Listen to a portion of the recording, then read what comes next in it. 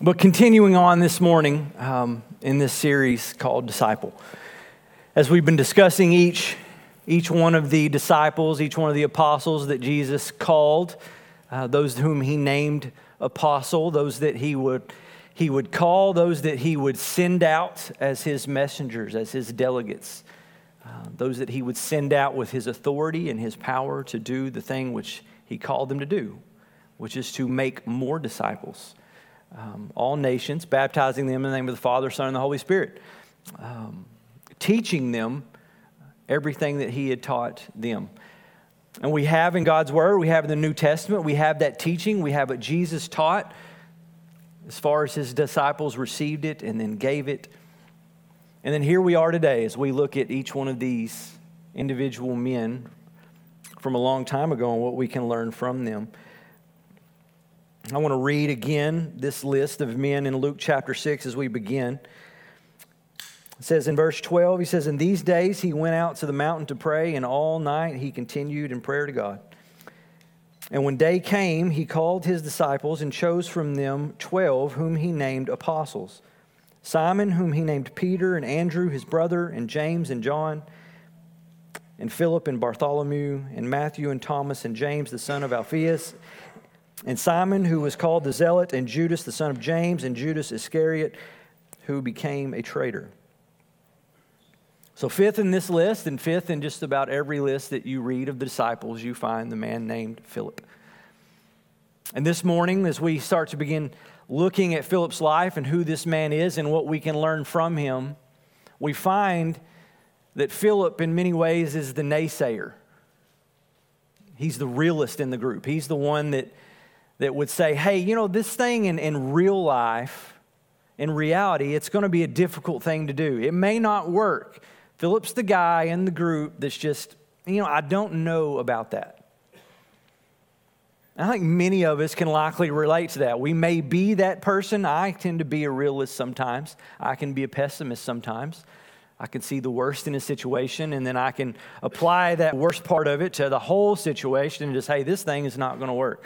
But I can also, conversely, I can sometimes be the faithful. But I think we can all relate in some way to the naysayer in the group. And sometimes we may say, hey, we need that guy in the group to give us the real picture of something. But in context here for what we're going to look at this morning, we didn't need that guy other than to learn what not to do in a way from him. But a few things about Philip here is that his name in the Greek was Philippos, and it means lover of horses. A lot of times in the Bible, you read someone's name, and it is characteristic of who that person is, right? God renamed people throughout his word to be characteristic of who he called them to be.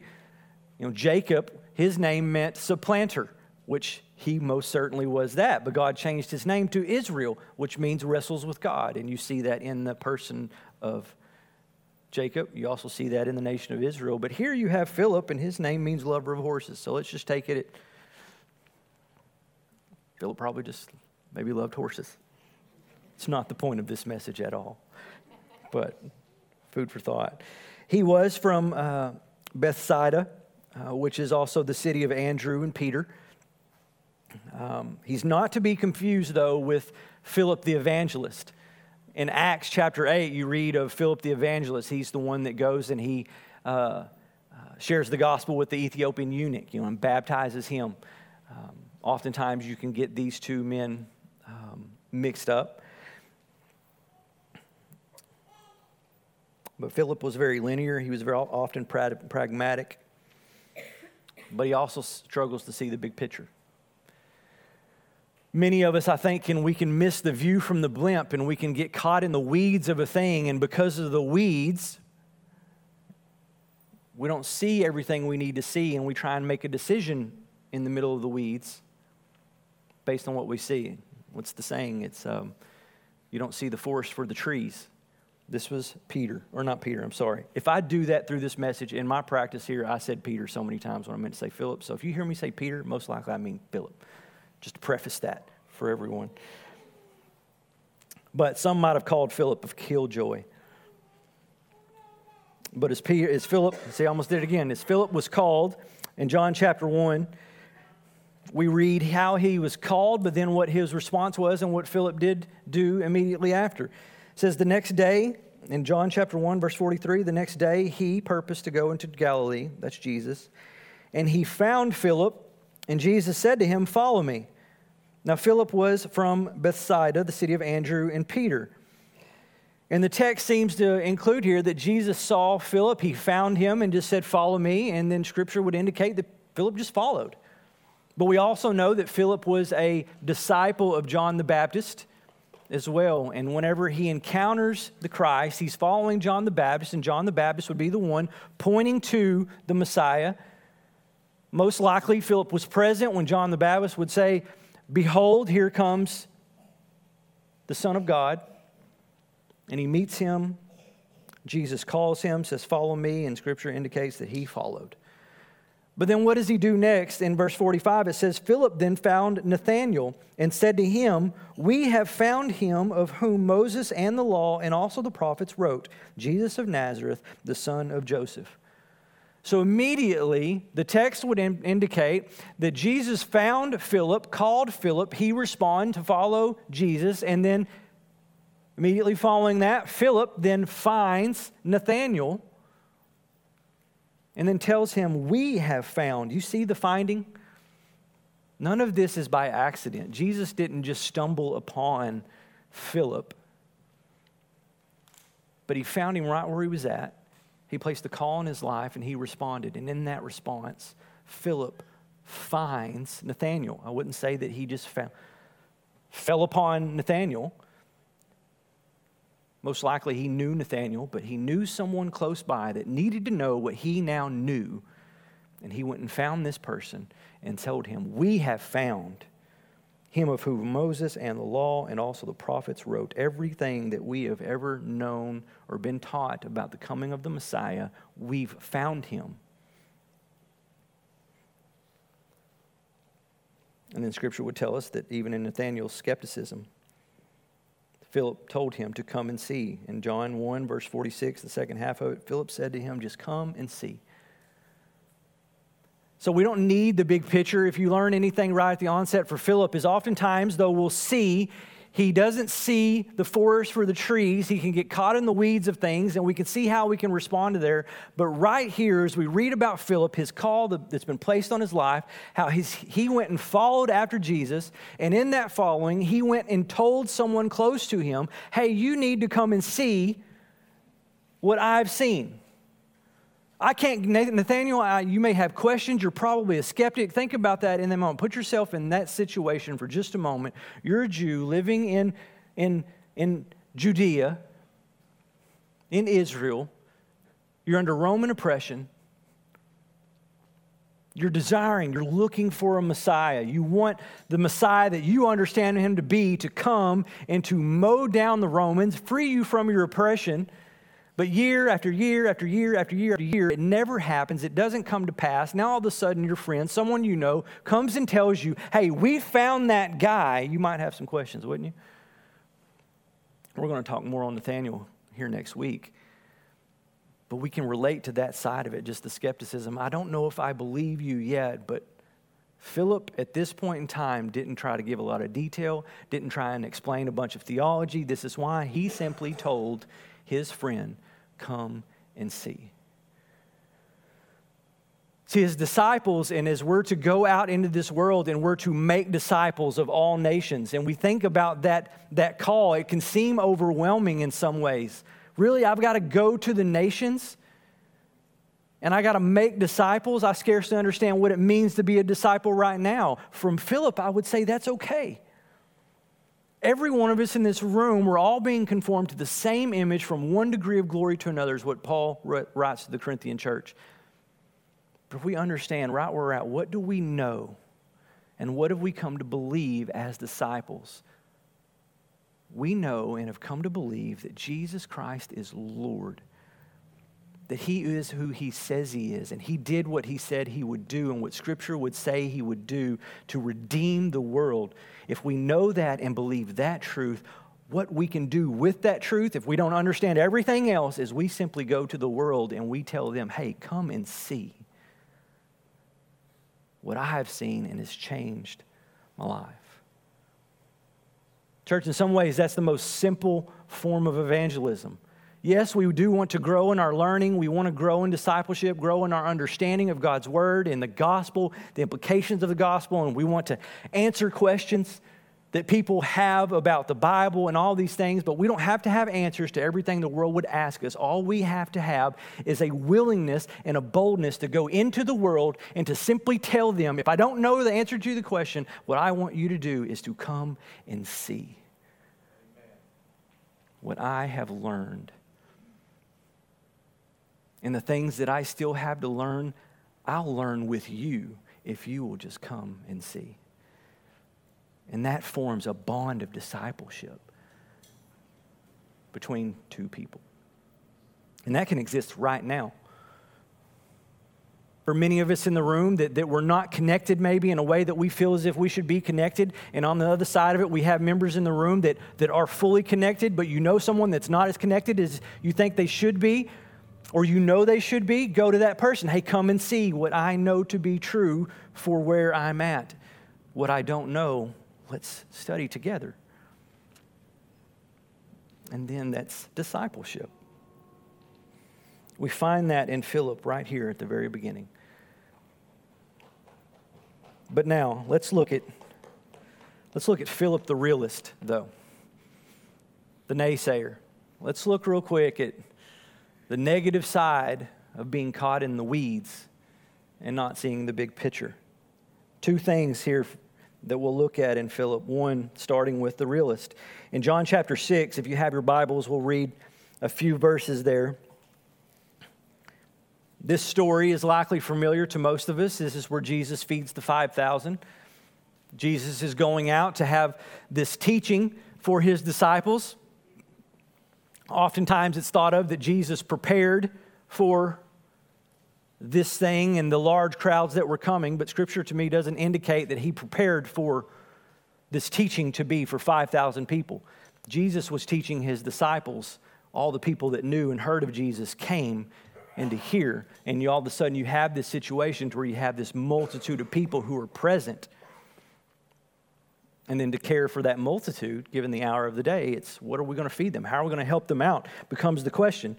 But beginning in verse 5, it says, lifting up his eyes then, and seeing that a large crowd was coming toward him, Jesus said to Philip specifically, note who he's speaking to, but Jesus said to Philip, he said, where are we to buy bread so that these people may eat?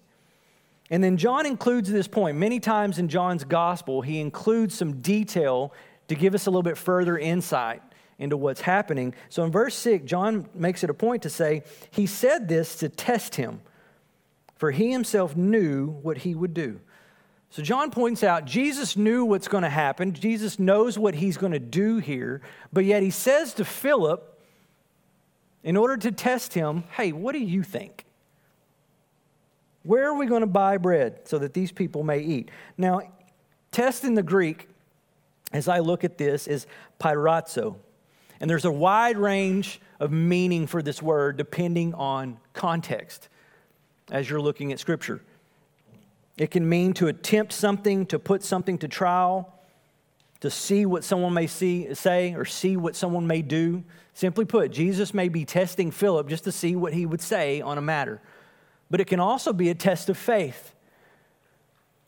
But oftentimes this word can also be used to tempt, but we know Jesus is not tempting Philip here. But we see often this word used as the enemy may tempt us in some way. But for the text, why would Jesus test Philip in this regard? Now, it may be that he's testing his faith in what he would say to give us a picture here from John that we may have this lesson. It also could simply be because Philip is from Bethsaida. Bethsaida is on the northern side of the Sea of Galilee. It's right there. Jesus is teaching in this area. It could just simply be that, hey, Philip, man, you're from this area. Hey, where's a good place that we could go get enough food to feed all these people? Potentially could be the request. But aside from that, this is how Philip answers.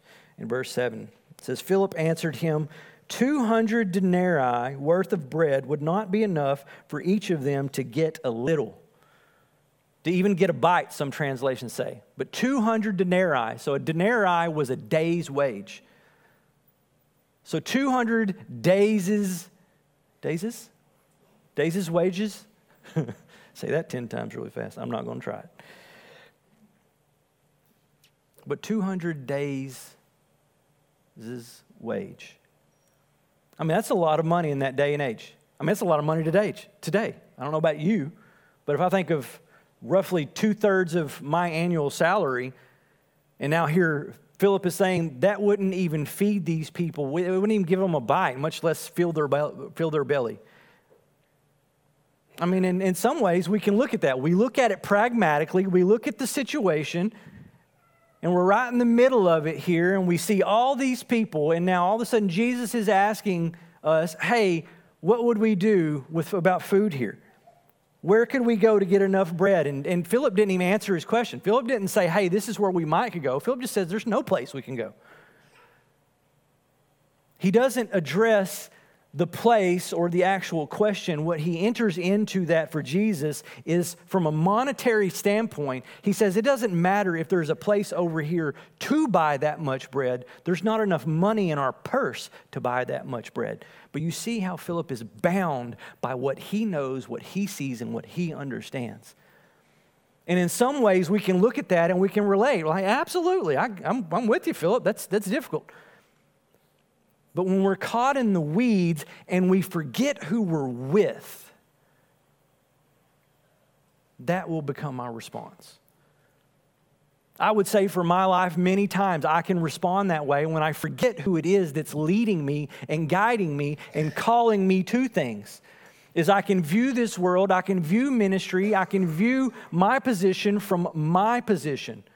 I can view it from my ability to do a thing instead of the ability of the one that empowers me to do what he's asking me to do. And here you have Philip. This isn't the first thing that Jesus has done. This isn't the first miracle that we come to that Philip has seen. But yet here it is. He's in this situation. He's bound by his own understanding, his own view of it. And Jesus asked him a question to test him, to see what he would say. And his response is not even to answer the question. It's to interject more of a dilemma. So Philip thought small instead of big. I do think of what we're doing here, Super Sunday Giving. It comes to mind. None of this was planned, church. None of this was planned.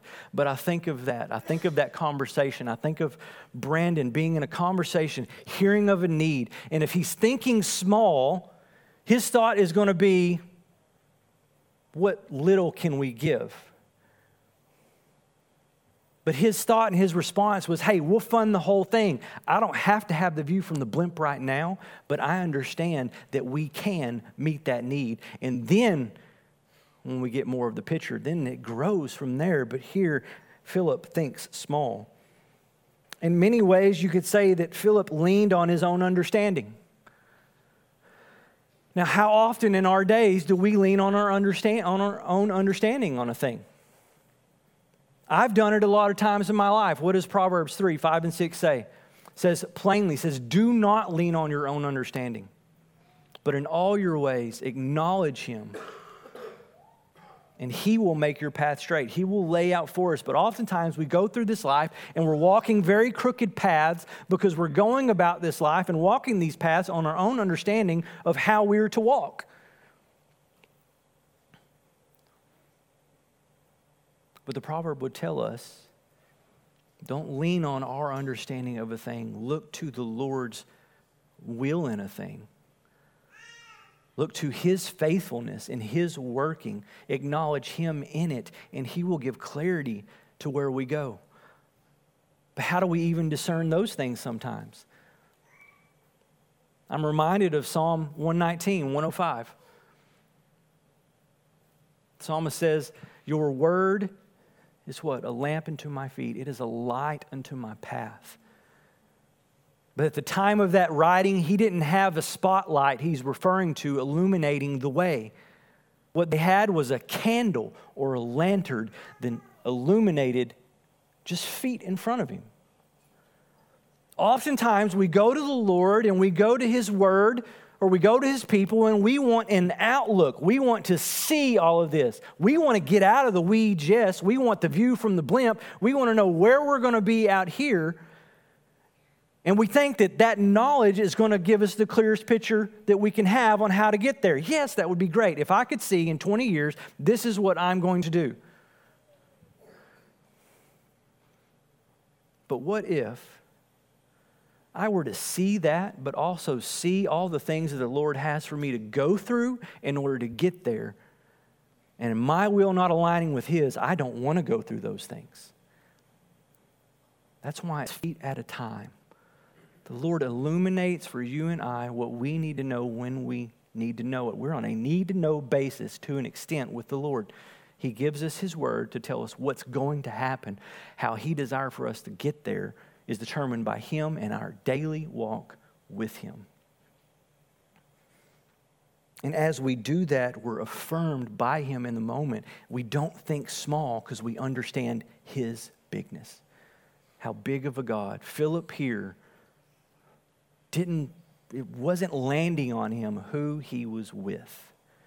And then as we continue here in verse 8 and 9, it says, one of his disciples, Andrew, Simon Peter's brother, said to him, there is a boy here who has 5 barley loaves and 2 fish, but what are they for so many? So Philip was not alone in this.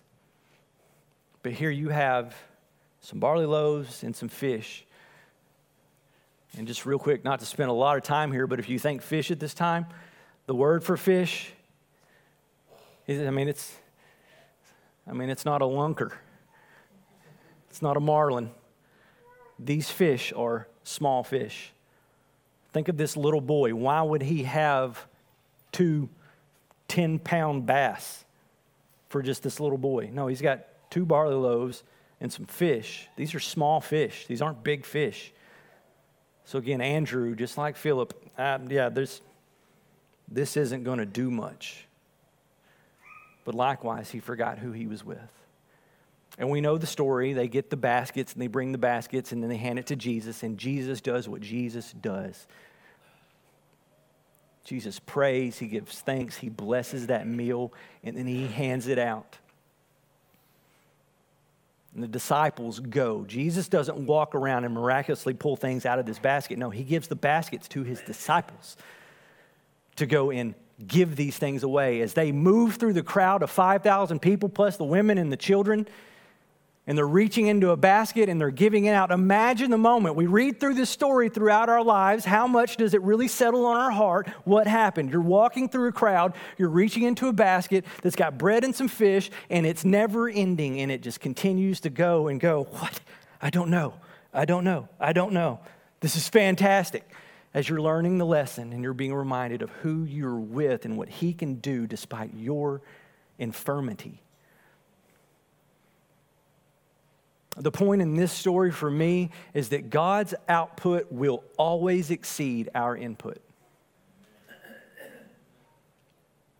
God will do immeasurably more than we can ask or imagine if we're just faithful and we're trusting of him and what he's called us to do. If we would get out of the weeds, look at the view from the blimp, understand who the one is that's sending us out and what he can do among us, we won't be fearful of what we can't do, because we can't do a lot of things. But God, through us, does wondrous things. As Jesus told his disciples, greater things than these you will do when I send you out with the power of my Spirit among you. But we forget the Spirit that's been given. We forget who we were with. So disbelieving doesn't mean, though, that God is not going to act. We can disbelieve and we can lack faith, but that doesn't mean God's not going to do something. But if we disbelieve and we lack faith, it does mean we're likely going to miss what he does do. That was what Philip struggled with there. And the fact that Philip struggled there with that would indicate for me how he struggles in what we're going to look at next. So in John chapter 14, if you have your Bibles. So we have Philip the realist there in John 6, but in John chapter 14, we have Philip now, we'll call him the slow learner. The slow learner. Can we relate? Amen? Anybody? Slow learner like me? So in John chapter 14, this is just a wonderful segment of Scripture, what Jesus is telling his disciples here. So it's beginning in verse 1. He says, let not your hearts be troubled. He says, believe in God, believe also in me. In my Father's house are many rooms. If it were not so, would I have told you that I go to prepare a place for you? And if I go to prepare a place for you, I will come again and will take you to myself, that where I am, you may be also, and you know the way to where I'm going. And Thomas said to him, Lord, we do not know where you are going. How can we know the way? Verse 6, Jesus said to him, I am the way and the truth and the life. No one comes to the Father except through me. Then he says this, if you had known me, notice the tense. It's important, the verb tense. If you had known me, you would have known my Father also. From now on, verb tense change, from now on you do know him and have seen him. You see the emphasis, how Jesus is rewiring where they're at. They're all slow to learn to this point. This is the end of it. They're heading into the end of their time with their teacher. And here he is directly rewiring the things that they have missed.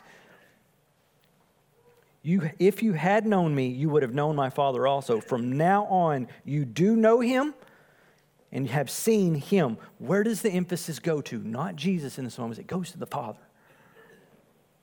Now, here's Philip, verse 8. Lord, show us the Father, and it is enough for us. Now, how can Philip say such a thing? In this point in time, in all that he has seen, all that he has experienced, all that he has done, the story that we just read, what Jesus just said to him, and Philip is, hey, just show us the Father, and it's enough for us. Verse 9, Jesus said to him, have I been with you so long, and you still don't know me, Philip? He's not talking to the 12. He's talking to Philip. Brother, I've been with you all this time, and you still don't know me? He says, whoever has seen me has seen the Father. How can you say, show us the Father? Do you not believe that I am in the Father and the Father is in me?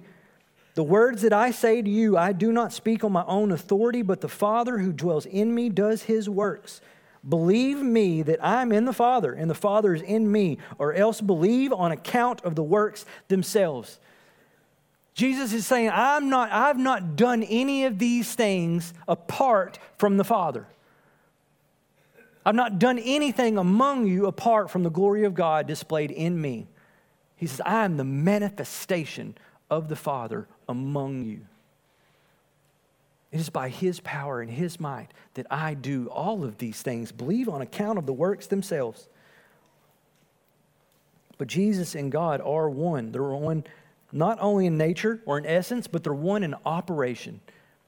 And the way they do and the things that they would do. The works of Jesus bear witness to the Father's unlimited power. Not just in this universe, but unlimited power right here among us. Right here in this place. We think of power as something that's always tangible. We think of power as something that's over there that we might get to at some point in time. But where the Spirit is, that's where the Lord is. Because Jesus said, it's better that I go, that you have His Spirit. The Helper's going to come, the Counselor, the Guide. You're going to receive power when He comes. But that power is a result of being connected with God, the Father. Jesus said, believe in God, but He says, believe also in me. For we are one. As Jesus is, the time of His departure is drawing near, and He's rewiring His disciples, rewiring Philip to understand this truth. I'm not always going to be present, but I'm going to give you my presence, and it's coming from the Father.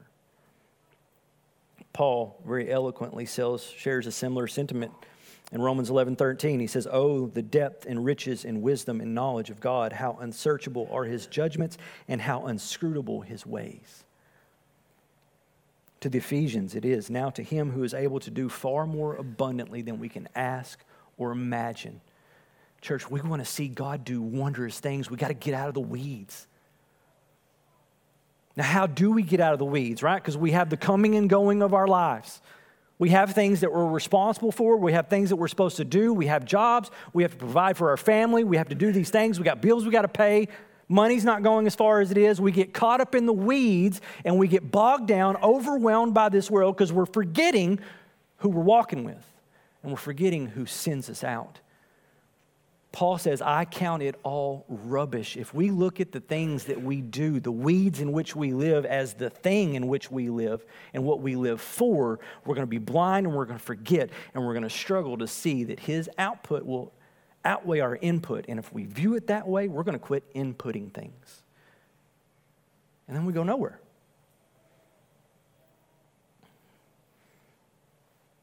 So Philip, in his own way, as we look at him this morning specifically, he had a tremendous awe problem. He didn't see the awesome nature of God. He saw the difficulty of situations, and he applied that difficulty to his own life. Instead of being in awe and wonder of Jesus and all of the things that Jesus would do, he lost his awe. Either that or he hadn't found it yet. But this can also be true of us too. So if we take away a couple things from Philip, one is that we have an awe problem. Self-sufficiency, self-reliance, these are an awe problem. If we start looking at ourselves, we become in awe of ourselves. Look at all the things that we can do, because when we get caught up in the weeds and we're running the rat race and we're keeping all these things afloat, though it can be exhausting, at some point we can be, man, I'm rocking it right now. I'm keeping these things going.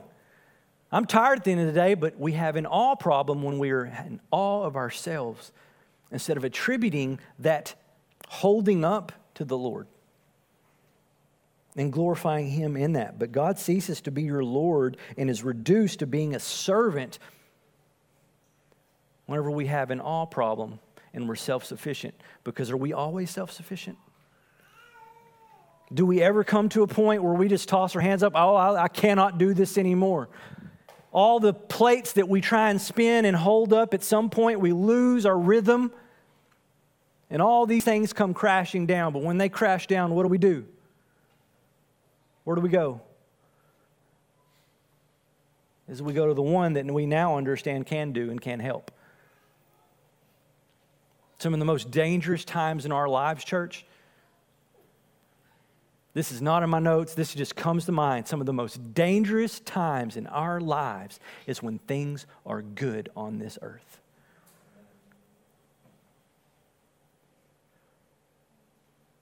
Church, that should be a rewiring of our American thought.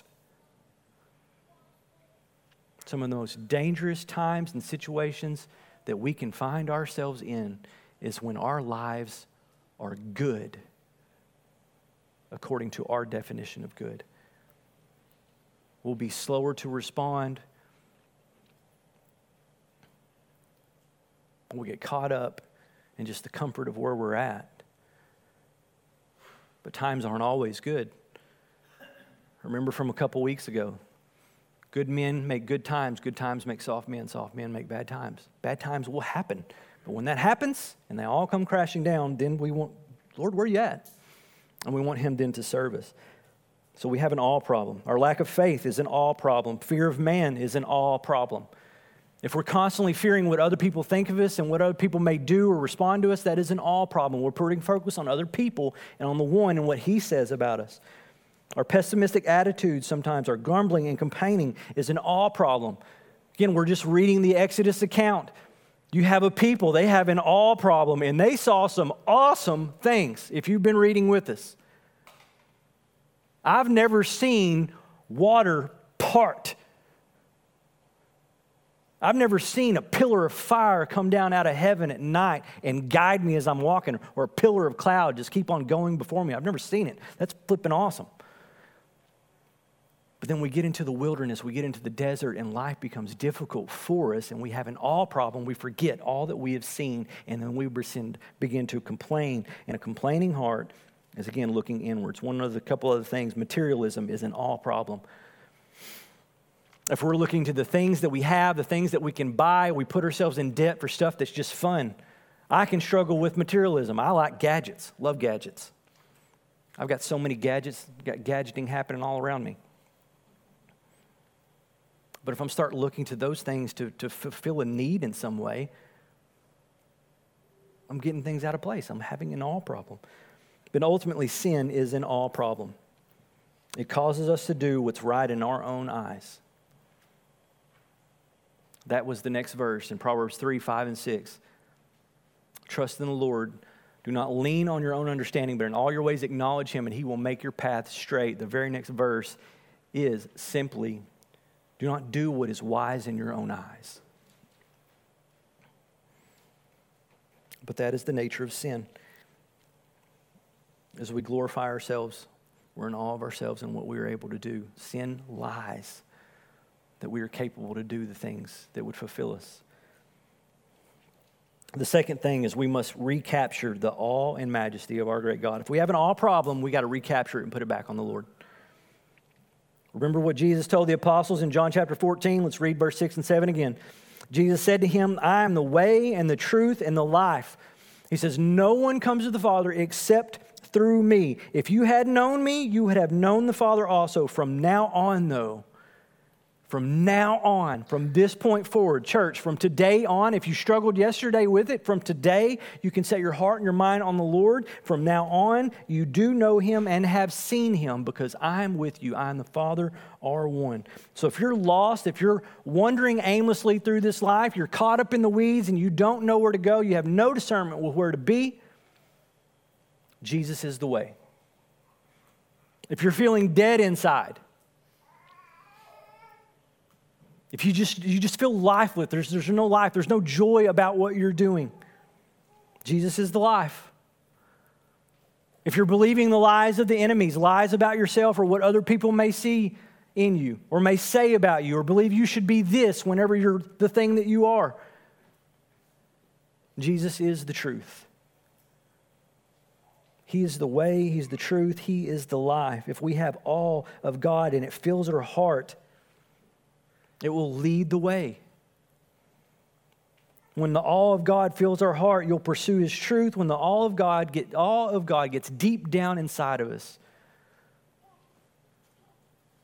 we will find life no matter our circumstances. Ministry will become a blessing. It will not be a burden. When we have awe of God in its proper place. Generosity will become fulfilling rather than frustrating. Life won't be cumbersome. It won't be clouded. It won't be convoluted. It'll be clear. It'll be celebratory. Our lives become Christ-centered, not me-centered. When we have a proper awe of God. I think about the next few moments in what we're about to give, and as we take this offering, if we have a proper awe of God, we're going to respond. We're not going to fill that bucket for the sake of, look at how much I put in this bucket. We're going to see the big picture that God is doing work among us. And if we understand His output will always exceed our input, then whatever it is we faithfully put into an offering, we trust and know that God will do immeasurably more than we can ask or imagine with that. Then any stress or anxiety is removed from our hearts. That is the nature of what Paul tells the Corinthians. He says, God loves a cheerful giver. We will not be cheerful givers if we are in awe of ourselves. But if we're in awe of God, we'll find cheerful giving. But I'm here to tell you this morning, you do not have to put anything in that basket. But if the Lord so moves you to, I pray that you do it faithfully, trusting in what He will do with it. And from that point, anything that we give, our time, our money, our resources, our talents, our gifts, given cheerfully, God will do immeasurably more than we can ask or imagine. Amen? Let me pray for us. Lord, again, I thank you for this morning, and I thank you for, again, just the disciples and these men, and I thank you for their humanity. Lord, that we can look and we can relate. And I believe, Lord, that you made it so. You didn't call awesome men. You called uneducated common men to do uncommon things. But as they were led on by your Spirit, Lord, and empowered by your Spirit to do those things, and they had willing hearts, as you called the people to provide, give contribution to your tabernacle, your dwelling place among your people, you provided everything that was needed to do the thing that you instructed them to do. But it came from the people, and it's the same for us today, Lord. Everything that you've commanded and you require of your people, your church, you've given the ability to do. I pray that we see that and we respond to that, Lord, and we give willingly and faithfully from a willing and faithful heart, Lord, for your glory and the good of those that are around us, Lord. Lord, that you may increase, but I may decrease. I pray that's our heart, Lord. We love you and we thank you, and it's in your name we pray. Amen.